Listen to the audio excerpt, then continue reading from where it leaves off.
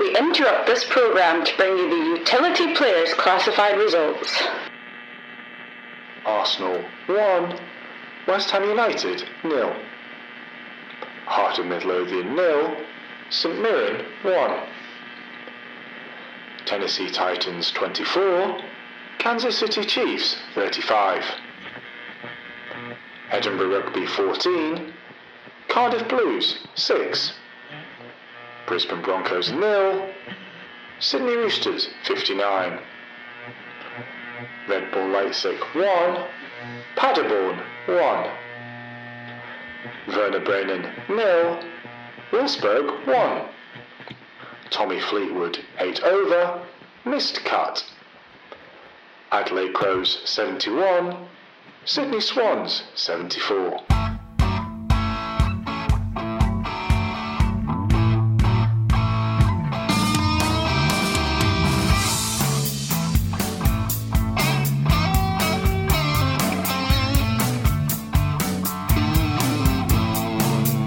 Hello, we are the Utility Players. I'm Ali. And I'm Rory. And welcome to our world of sport.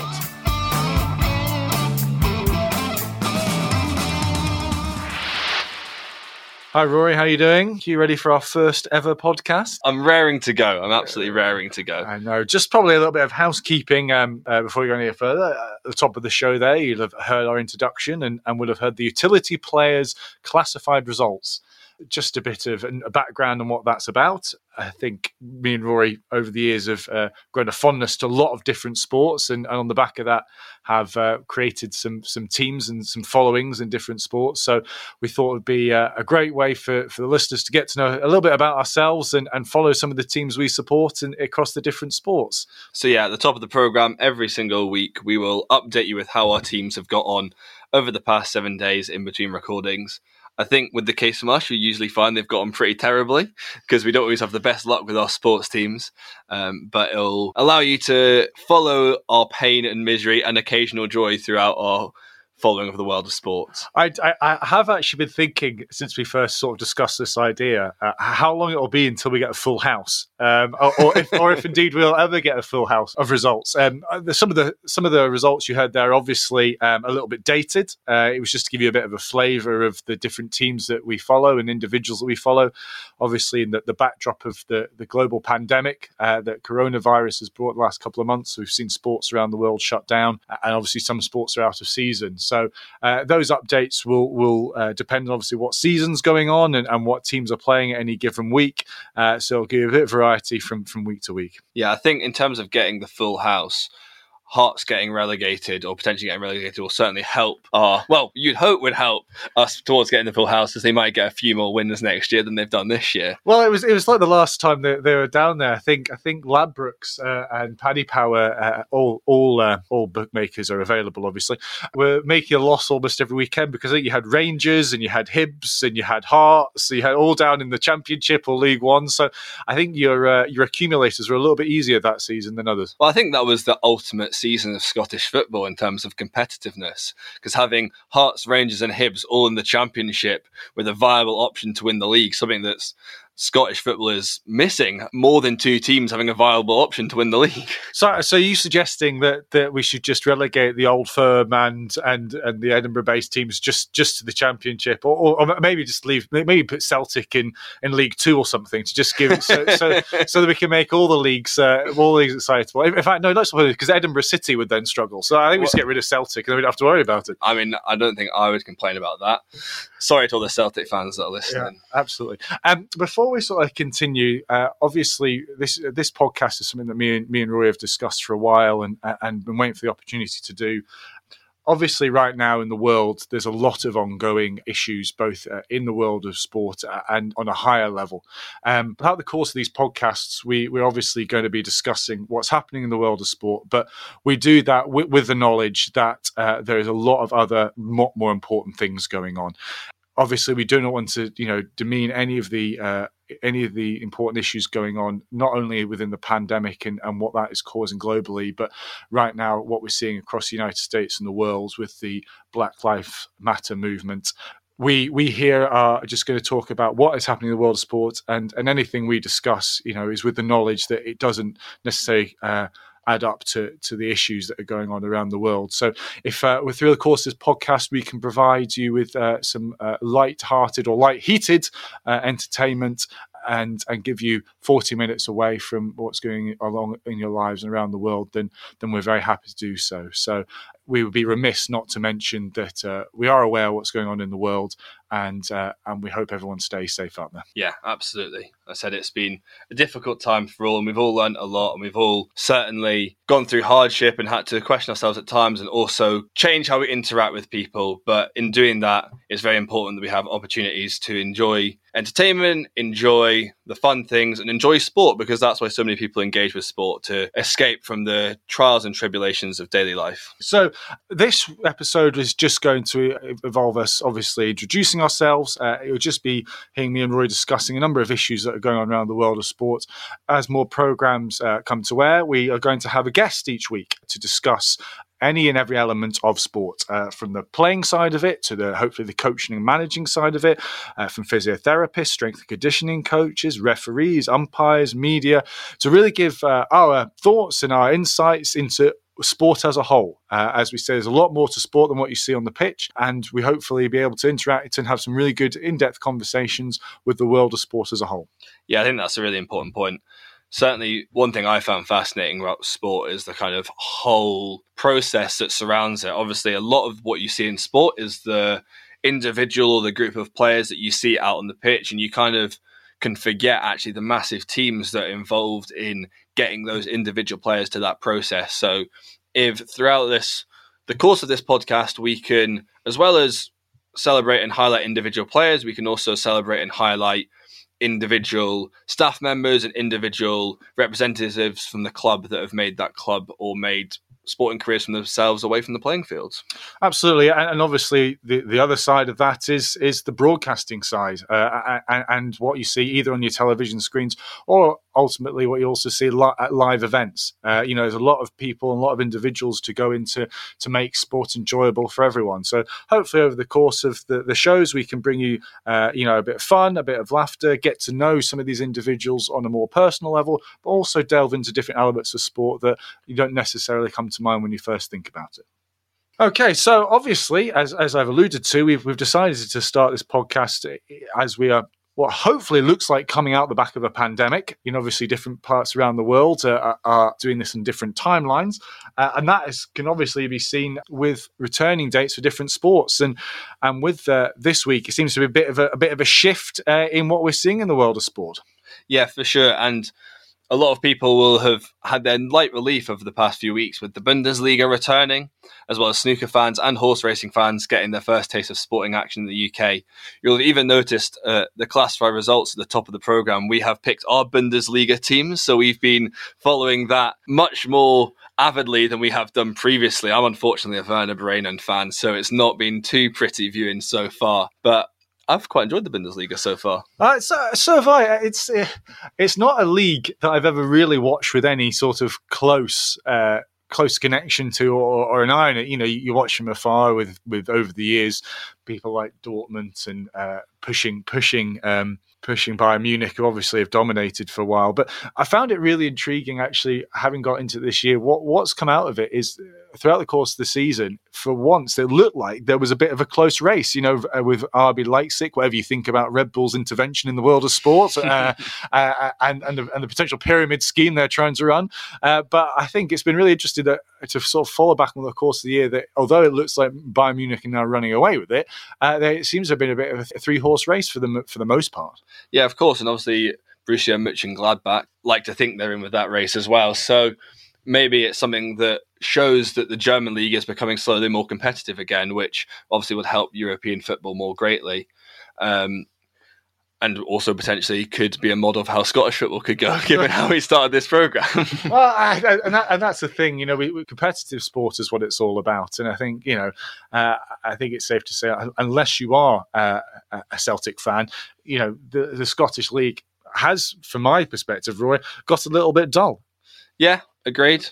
And obviously, maybe Rangers had themselves to blame for managing their financials in a way that wasn't desirable and therefore caused them to fall back and kind of lose a lot of the competitive edge. I guess a lot of the Scottish football, the enjoyment comes from I think you get a lot of passion and a lot of kind of almost banter from the fans, from the fact that they passionately support this league that is inevitably less exciting than some of the leagues that surround it. That's a fair point. As the world of sport gets more and more monopolised and money, becomes a bigger and bigger influence, you wonder how far Scottish football is going to get left behind. It was 1998 the last time the national team made it to a global event in France '98, and you wonder as all these other leagues are popping up, but more importantly, as the big sort of four in the Premier League, the Bundesliga, Serie A and La Liga, as they continue to eat the market into the television, what effect that's going to have to Scottish football. I remember growing up when you looked at the likes of, you talk about Celtic and Rangers being competitive in European competitions and producing teams that could go toe-to-toe week in, week out. And I just feel that with it being such a one-horse race now in Celtic, for the most part of the last decade, just taking any players of note and then not really playing them is killing football in Scotland.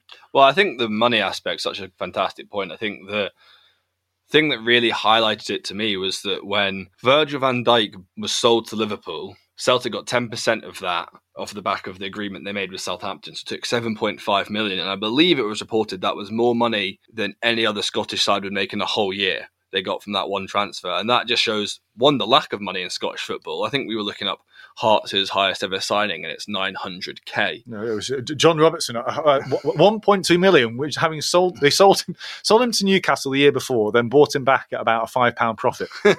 And that just shows, in the world where money is dominating football, how can Scottish teams be competitive if outside of the Scottish system, if this is the sort of money they have compared to the big four leagues that you just mentioned? Yeah, and I don't know the solution. It just seems a bit redundant to me that if we're going to have a league where we talk about the passion, and people say football's a tribal sport, and I have a lot of issues with that, because I think a lot of people in football hide behind that when we talk about potential changes that are successful in other sports, and the resistance that some football fans and pundits have to it, because they say it's a tribal sport. But I think you can see that in Scottish football, and it's the only way it's kind of managed to stay afloat, because you go to Falkirk, you go to East Stirling, you go to Dunfermline, or as far up as Ross County. It's not necessarily filling the stands, but the passion that you find from your local supporters is outstanding. Yeah, for sure. And I think that's kind of what I was alluding to. It's that kind of tribal element and that kind of fan base that is driving Scottish football and keeping it popular within Scotland, at least, is the fact that fans genuinely know they're not supporting the most glamorous or the most fabulous or the most talented football team. Okay, Celtic fans and potentially Rangers fans might believe they are, but outside that, I think most fans know that they're not. But it's the kind of loyalty that also drives the lower leagues in the English football system, and it's certainly driving the Scotland system, that kind of loyalty and passion behind your local community and your local side that is, I guess, the one thing that's keeping Scottish football afloat. I've just come up with a money-making scheme for us. Go on. Is finding a way to translate loyalty and fans into actual producing of pounds. Well, going back to the Bundesliga, didn't Union Berlin fans donate thousands of pounds when their club was in trouble? Is this a story that I saw recently, or have I just totally made that up? No, I don't know if it was them. I'll probably have to do a little bit of research this, but it might not have been that. But over the weekend, I was watching German football, and I heard a story that was being said that it might have been Berlin, as you talk about. Actually, the fans built their stadium. Yes, I think this was it. That it was actually through their fans who had the skills, the labour skills to actually build the stadium themselves. And we sort of talk about passionate support and what it means to the community and how communities gather around sports teams. I mean, nothing sort of emulates that more than the fact that you've got your fans coming and actually taking their time to put, which could be put to other uses, to build a stadium. Yeah, for sure. And I guess we've seen that a bit with clubs going into financial trouble and the fans starting up crowdfunding sources to help the clubs out. But we've never seen so much passion within a football team that they actually build their own stadium. So I'm going to double check that. I believe it was Union Berlin, but fair play to them if it was. Yeah. And I think while you look that up, I think we've obviously touched on there, a lot of talk about Scottish football, which unfortunately, by the looks of it, is going to be one of the sports that isn't coming back to finish their seasons this year. Have they jumped the gun, do you reckon? I'm thinking this, certainly, because you see leagues across Europe now starting, and even the lower professional leagues within the English system starting, which potentially in terms of financial power and in terms of resources, maybe not equal to Scottish football, but certainly more on a similar level, also finding ways to restart. And it feels like it was potentially slightly premature from the Scottish League to call it when they did. And I know that for the fans and for the Hearts fans out there might be a lot of annoyance that they're not getting that chance to stay up and avoid relegation. Well, I mean, I think if we go back to our classified results, I think Hearts and Midlothian 0, St Mirren 1 was one of them, and win that game, does it look different? I think if you look back to that period, I think if they had shut down the league a week before, they did. I think there had been about a 4-point swing, and Hearts were actually sitting second bottom rather than bottom, so they survived. So it just shows that the difference a 7-day period can make it can have such implications and ramifications. Yes, exactly. And it just kind of shows, look, I don't want to make it sound like we are having a go at anyone within the SFA or any of the clubs because of the decision they made. It's obviously an extremely hard decision, and there's so many factors that get taken into account. And potentially, if we were sat on the boardrooms and in the meeting rooms with all the information in front of us, we would have made the same decisions. You don't know because you're not there. But it does seem particularly unfair. Not unfair, I don't know if that's the right word, but harsh to punish teams and relegate sides when not every single match has been played and they haven't had every single opportunity to win points. In the same way that it potentially unfair to give teams the title when they haven't had every opportunity to win points. For example, we're going to talk a lot about Liverpool when we talk about the Premier League restarting and people's kind of adamancy that they shouldn't win the title until they've earned it. And you can't, although Liverpool are going to win the title, there's no two doubts about that. You can understand why people think, well, until they've actually won it, you can't give them to it, or at least you have to put the dreaded asterisks next to it until they've actually 100% done it outright.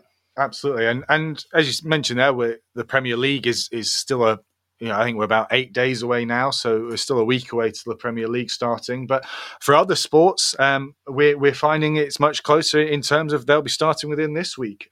As mentioned, the Bundesliga started a couple of weeks ago. The NRL, the Rugby League over in Australia, has been going for a couple of weeks. And this week we've got 5 more sports joining them. The PGA Tour gets underway over in Colonial this week.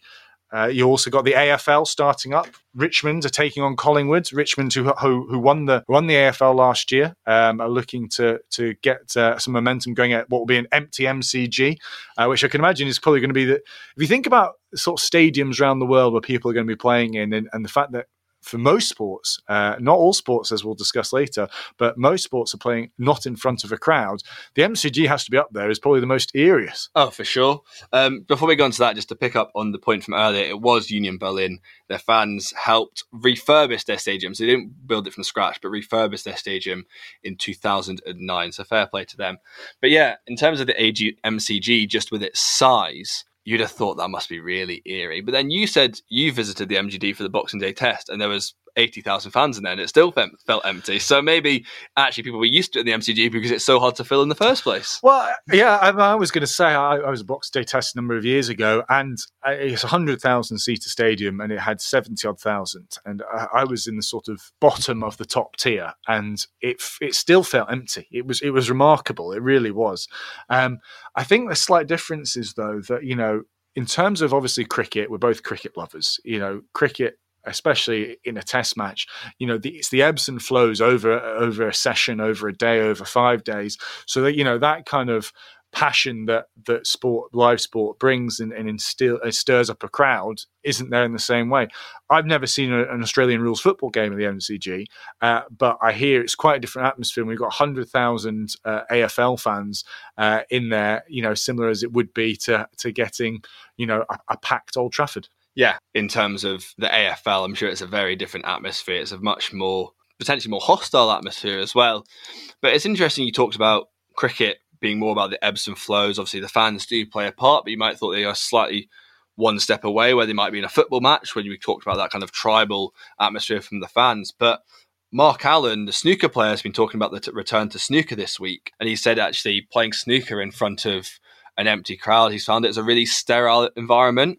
And he's actually found it really difficult. And he said that when the players do go back to the Crucible in terms of an empty arena, that's actually going to be really difficult. He thought it's going to be hard for the players because although the crowd in snooker is by definition silent and they have to be silent, he says they still play a massive part being there, whether it's applauding breaks as they start to build, whether it's gasping when the pot gets missed, or you just had kind of knowing people watching you, given that like extra adrenaline rush as a player. And he said that it's something players are going to have to get used to, and he was certainly not making excuses, but he was saying that even in a sport like snooker where you might not consider the role of the crowd, it has been sterile and it's going to be difficult for the players. What he needs to do is take his mobile phone, put it sort of halfway up the stand, set it on loud, and get his missus or his brother or someone to ring to recreate having to give that stare. You know, I'll happily do it. I'll happily stick my mobile phone down for him. But no, it's really interesting. It's really interesting. I think another sport, you know, where silence is prevalent is golf.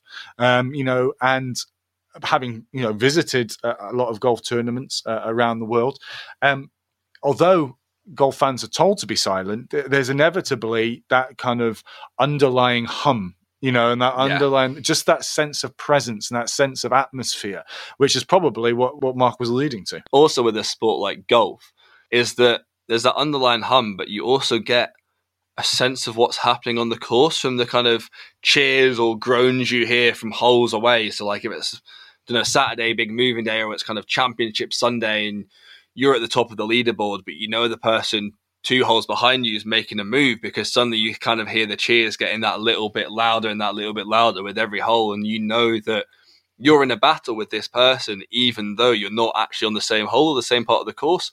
No, absolutely. I think you've hit a nail on the head there. Is that sense of, you know, we talk about momentum in sport a lot, and momentum obviously is driven by a lot of the time, not only what is going on the field, but coming from inside the players. And that can be, you know, ignited by the crowd, by the supporters, by, you know, a piece of magic that stirs them up. You know, how many times have you watched sport which has loud crowd numbers and the shift in the noise and what that then drives on players, you know, to achieve is really really interesting. And in sports, you probably wouldn't have thought about, you know, getting the adrenaline pumping. We've seen some of the greatest golfing, you know, moments and comebacks coming in the Ryder Cup. Yeah, you know, both from the European and American sides, where when a particular player on the last day, you know, gets momentum, gets the ball rolling, you know, that then drives the crowd. And as you say, 2 holes back, all of a sudden, that ripple effect, that wave effect makes its way down the course. Yeah, 100%. And also, again, it's like in football. You kind of think, if you're 2-0 down, but you score in the 80th minute, especially if you're at home, you kind of get that feeling that you're going to get another, because suddenly the crowd just lifts and the crowd gets behind you and you think, well, we are back in this game, and like that momentum totally changes. So it's something that we're going to see a lot of in sport, that actually the lack of crowds is going to probably make a massive effect on what happens on the pitch. And this is actually something we've been seeing in the Bundesliga, isn't it? That there's been a lot more away wins than you'd expect at this time of the season. Well, 100%. I mean, this weekend, once again, we only saw 2 home wins across the full Bundesliga fixture card. And that's something that's been emblematic across the sort of return to the Bundesliga. And you sort of alluded to there, it's a goal, but we've seen it doesn't have to just be a goal; it can be a tackle. You know, how many times 100%. Do you see a tackle and a big hit being made in rugby? You know, a screaming catch or a run out in cricket out of nowhere. You know, or not even a screaming catch, just a brilliant piece of fielding. They might only save 2. Yeah. You know, but what that does is it kind of wakes up that sleeping dormant dragon, which can you know, make the shift and make a real change. Yeah, and of course the players do have their part in that, because you feel the players G themselves up and the players do lifts, but a lot of the times it is the fans that really drive that momentum shift, especially in something where it's like a big tackle or a big kick, or like in like rugby or something, or an amazing piece of fielding, because the fans really love that and they love seeing that, because that shows passion and it shows commitment, and the fans, that's something as fans you love more than anything. So that is going to be a massive change to sport, not having those moments over the next year or however long it is before fans come back into the stadium. Just on that, so, we've obviously touched on golf and snooker a little bit, as well as football and rugby.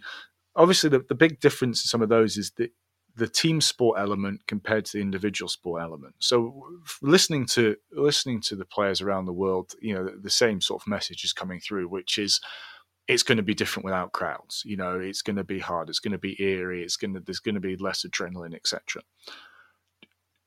I would contest that as an individual sportsman or woman, that you are more used to being self-driven and coming from within. The inherent nature of the sports I've always played have been team sports. I've struggled when it's an individual sports. I get my competitive edge from that camaraderie, from all together being surrounded by people. When you get to that elite level where you're playing in front of crowds like that and what have you, to me it seems sensible that an individual has already got the tools and the techniques to go within themselves to find that drive and find that motivation. So do you reckon the individual sportsmen and women will deal better with lack of crowds? I think, in theory, the logic suggests yes, as for all the reason you've just explained. But I think there will certainly be individuals who will be the opposite, though, because yes, they will be self-motivated and they will have ways that they can motivate themselves as an individual regardless of their surroundings. But you would have thought that for some people, actually, the crowd will be a big part of that. You see, I know it's in a Ryder Cup environment, but I'm sure you've seen it in an individual environment as well. Someone like Ian Poulter would always play off the crowds. He'd always, or any golfers, like just giving it that big fist pump to the crowd when you hole a good putt can be a way for a golfer to motivate themselves and to kind of get that adrenaline that they need to kind of take themselves to the next level. So even though it's kind of coming as an individual drive, they know part of that individual drive is them playing off the crowd and them reacting to the crowd in some way. And it'd be like the same way that a high jumper would, they would clap their hands, they would get the crowd to kind of the slow hand clap, build them up, and that would help them get into their zone and their position to make that jump. So although it is an individual thing, and as an individual you have the tools better so to G yourself up than you might do in a team environment, the crowd still can play a big part in that. That's a very good point. And obviously the Olympics is one of the big casualties that has come out of this Tokyo 2020. And it's something you make a very good point. I hadn't thought about because they talk, when they talk about would they do the Olympics behind closed doors and everything, would we suddenly see a lot less world records? Would we suddenly see a lot less, outstanding performances because those individual athletes, like you say, like the high jumpers and long jumpers who feed off that energy and get people in a unison behind them, what that kind of does. No, it's really interesting. Going back to what we're talking about different sports coming back around the world at the moment, for me, one of the big fascinating things is what's going to happen in La Liga, which starts again this Thursday. We've obviously got Real Madrid sitting 2 points ahead Barcelona. You've got the opening game is Seville versus Real Betis, but so it'll be interesting to see how Spanish football takes to the behind closed doors, compared to what the Bundesliga has done and the Premier League the following week. That title race is really going to intrigue me because going into the football shutdown in Spain, Real Madrid had hit a really poor run of form. They'd won only one of the last 5 games.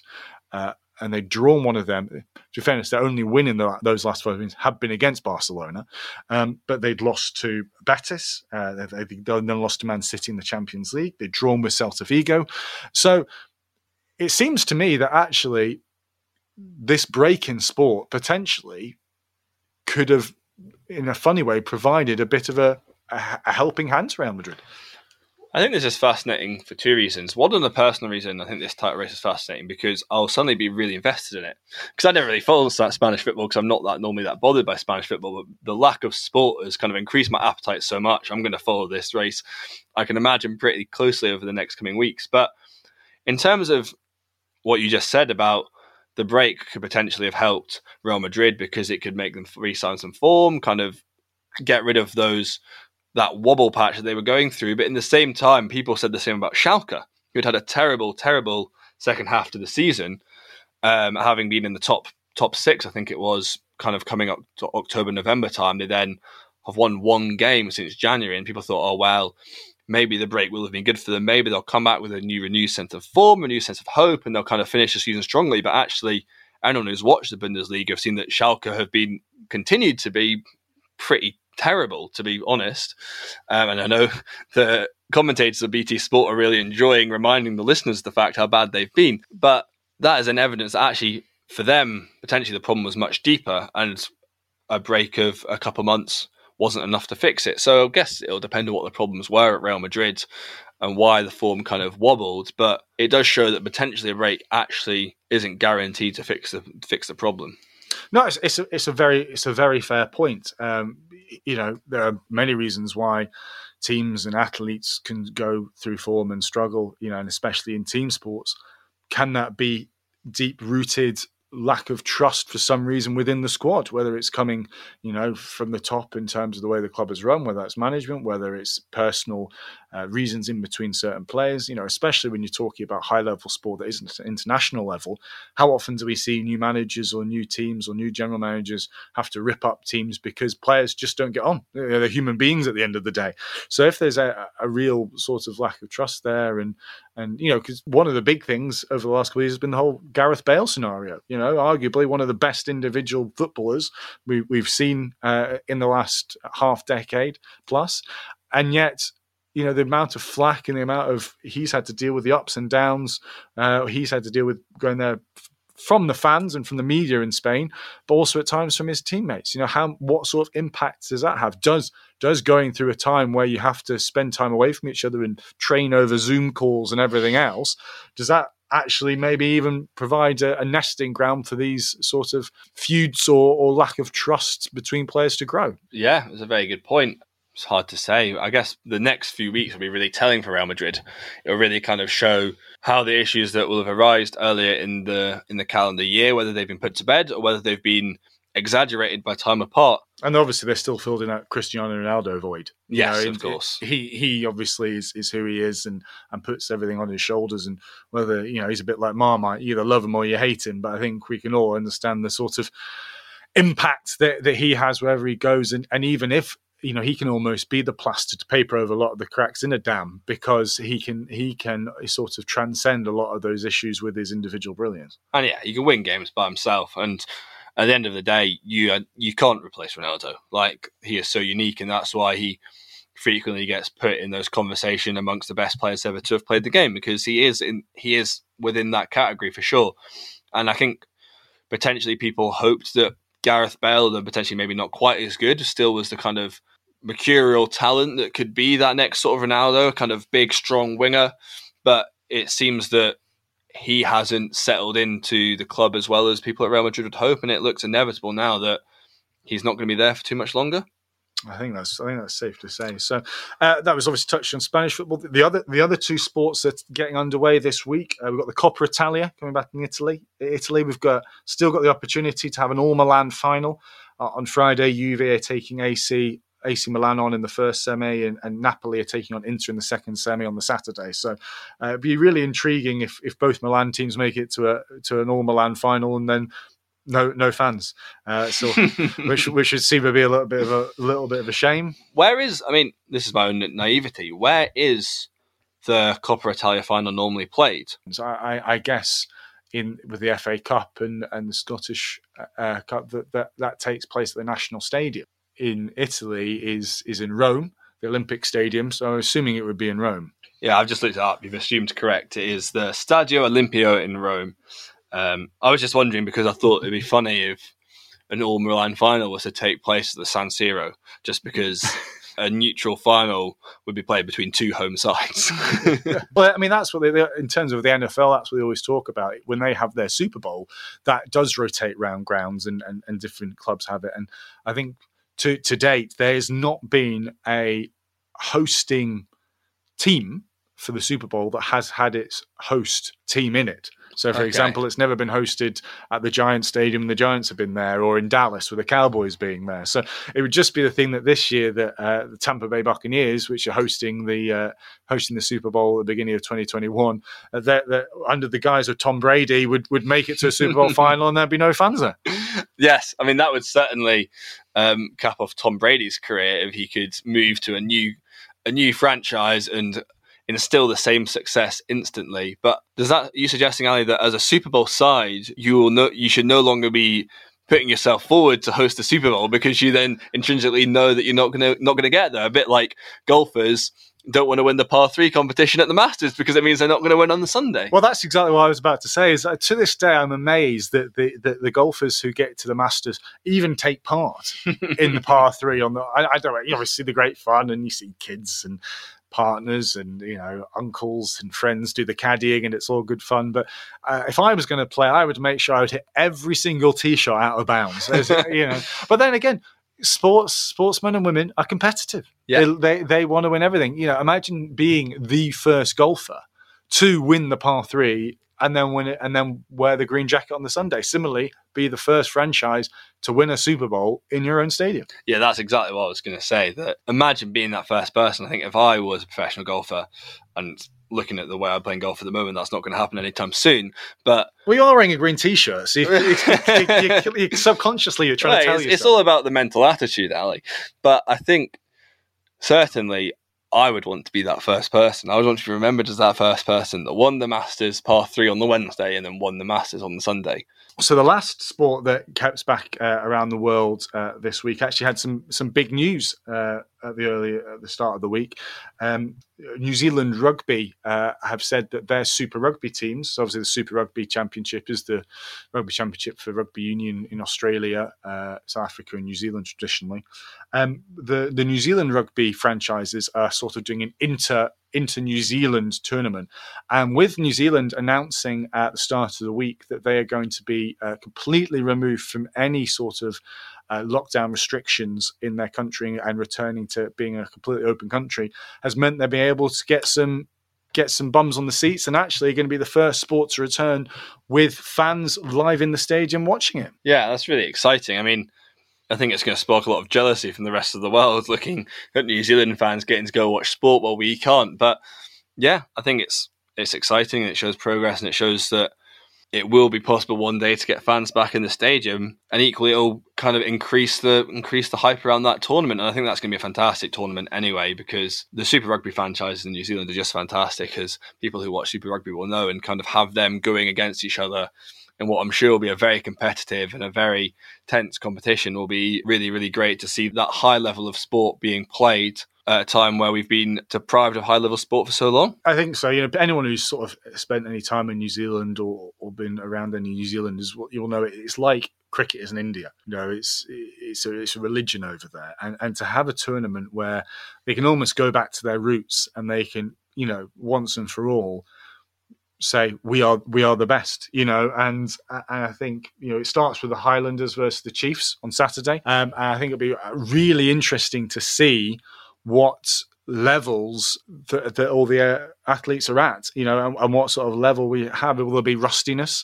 That's the thing we've been looking at, especially like a contact sport like rugby. And it's something I actually wanted to ask you about, Rory, is we talked a little bit earlier about who, if anyone, might benefit, like Real Madrid potentially could benefit from the breaking sport.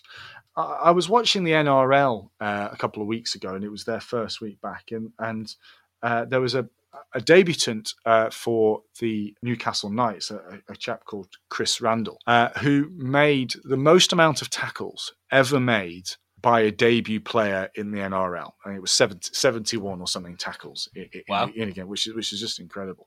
I think the previous record had been about 50, so something like that. So he beat it comfortably.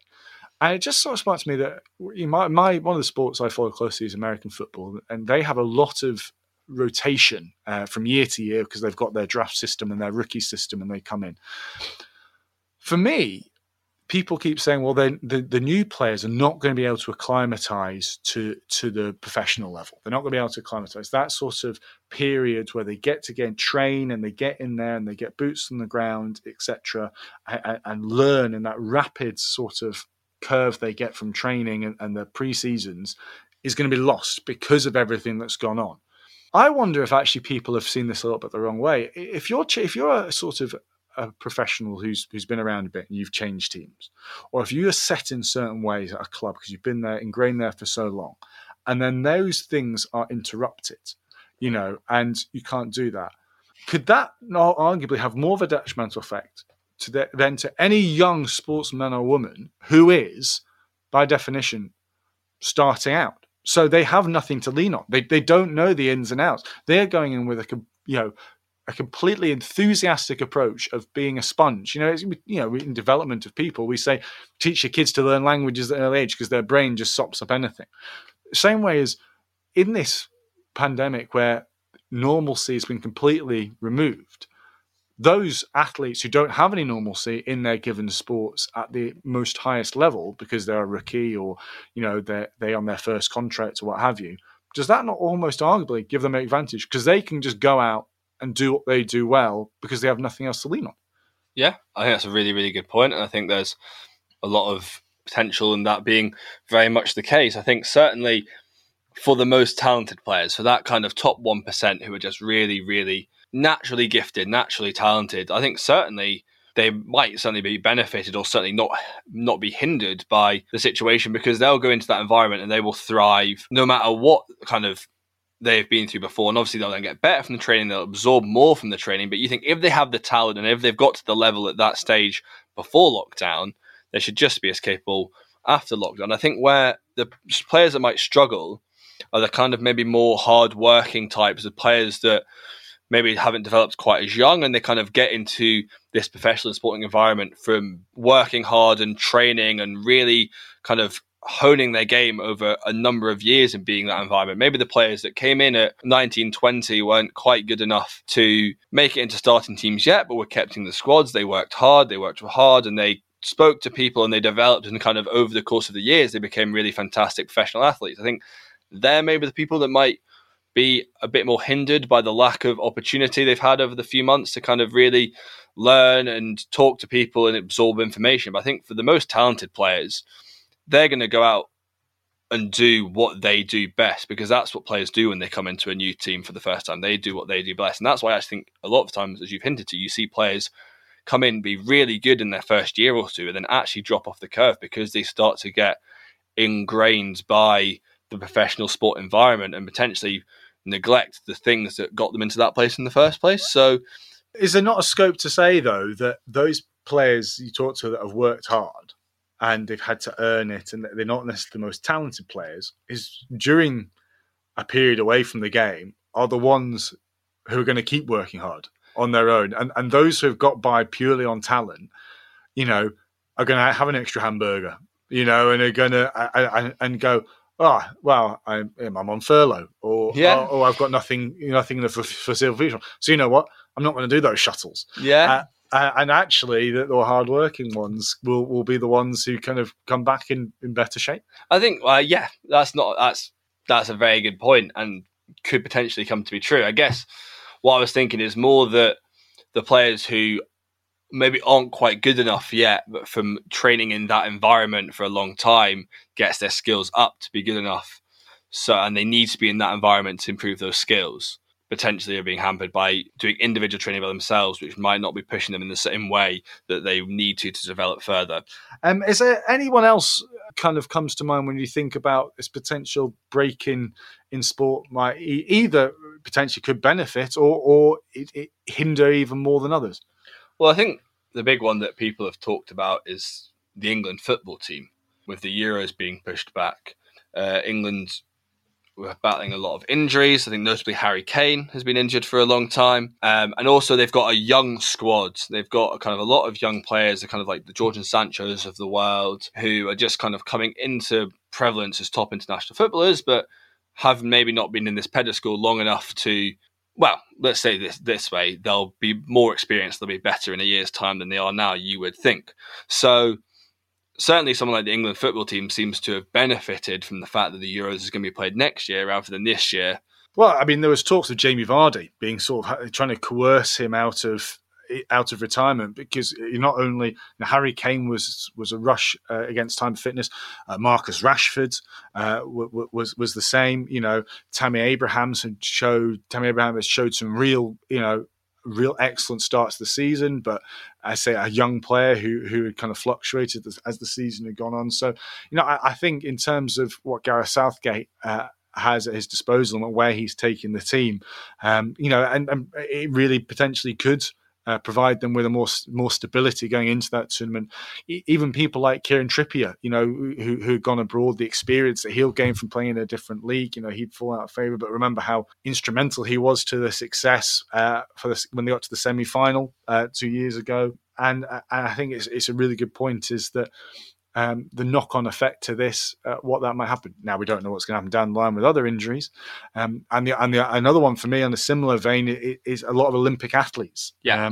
And we're going to be fortunate enough over the next couple of weeks to speak to a couple of Olympic athletes or prospective Olympic athletes, and delving into what the qualification process looks like of that. And, these athletes work in 4-year cycles. Everything is meticulously planned for 4-year cycles, and we've seen athletes, decide not to go to things like the Commonwealth Games previously because it's not part of their regimented program, because the Olympic gold is, in their eyes, at that given time, the priority. And so, having to shift everything back 12 months, what does that look like? It's obviously going to potentially mean that certain players are either going to have to make big decisions on retirement. Were they going to retire after Tokyo?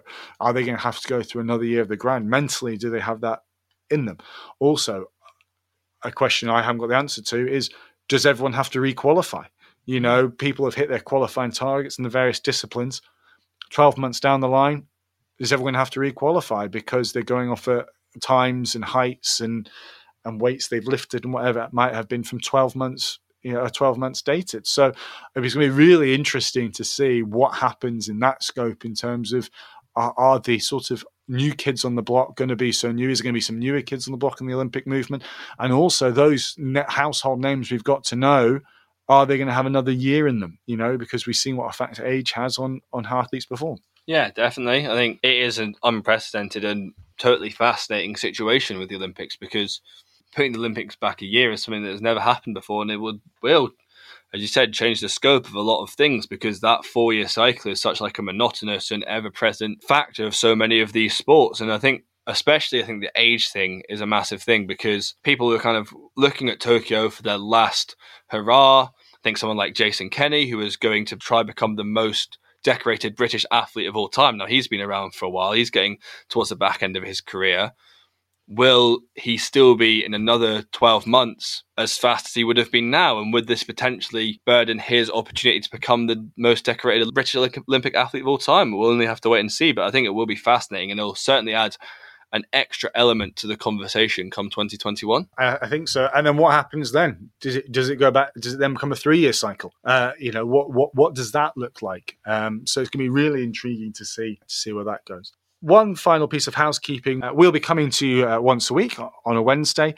We'll be delighted for any feedback you want to give us. Either go over to our Instagram or our Twitter page, or any feedback you want to give us on Apple Podcasts. We hope this will be the only time that you just hear from us. As we said at the top of the show, that the plan is to have different men and women from the world of sport. And so far, we've managed to line up some fantastic guests, including from rugby, from curling, from diving, from field hockey, from physiotherapy. Plan is to grow this. So we look forward to hearing some insights on the world of sport. I'm really excited to get the guests on over the next few weeks. I think we're going to have some fascinating conversations surrounding different individuals, their stories, their journey through the world of sport, but also their journeys off the field as well. And we'll also get some fantastic insight into some fantastic people who are involved in sport away from the pitch, and get a full detailed understanding of how sports teams and how the world of sport is constructed, from players to backroom staff to all the fantastic people that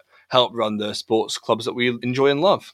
We would normally finish the episode with our top threes. So this will be a segment we do every week where we will have a topic and we have to provide our top threes in that. So this will be ranging from some players in different sports, different grounds we've visited, different sporting moments we've either witnessed live or on the telly, just a whole range of different things to give a bit more insight of what we enjoy and what we've enjoyed in the world of sport, and hopefully spark some discussion amongst yourselves. And every week we'll be putting a poll up on Twitter and Instagram to see who came up with the best best top 3. So we look forward to your engagement for that. Well, thank you for listening to the Utility Players podcast. We look forward to seeing you again Wednesday, and we hope you all stay safe.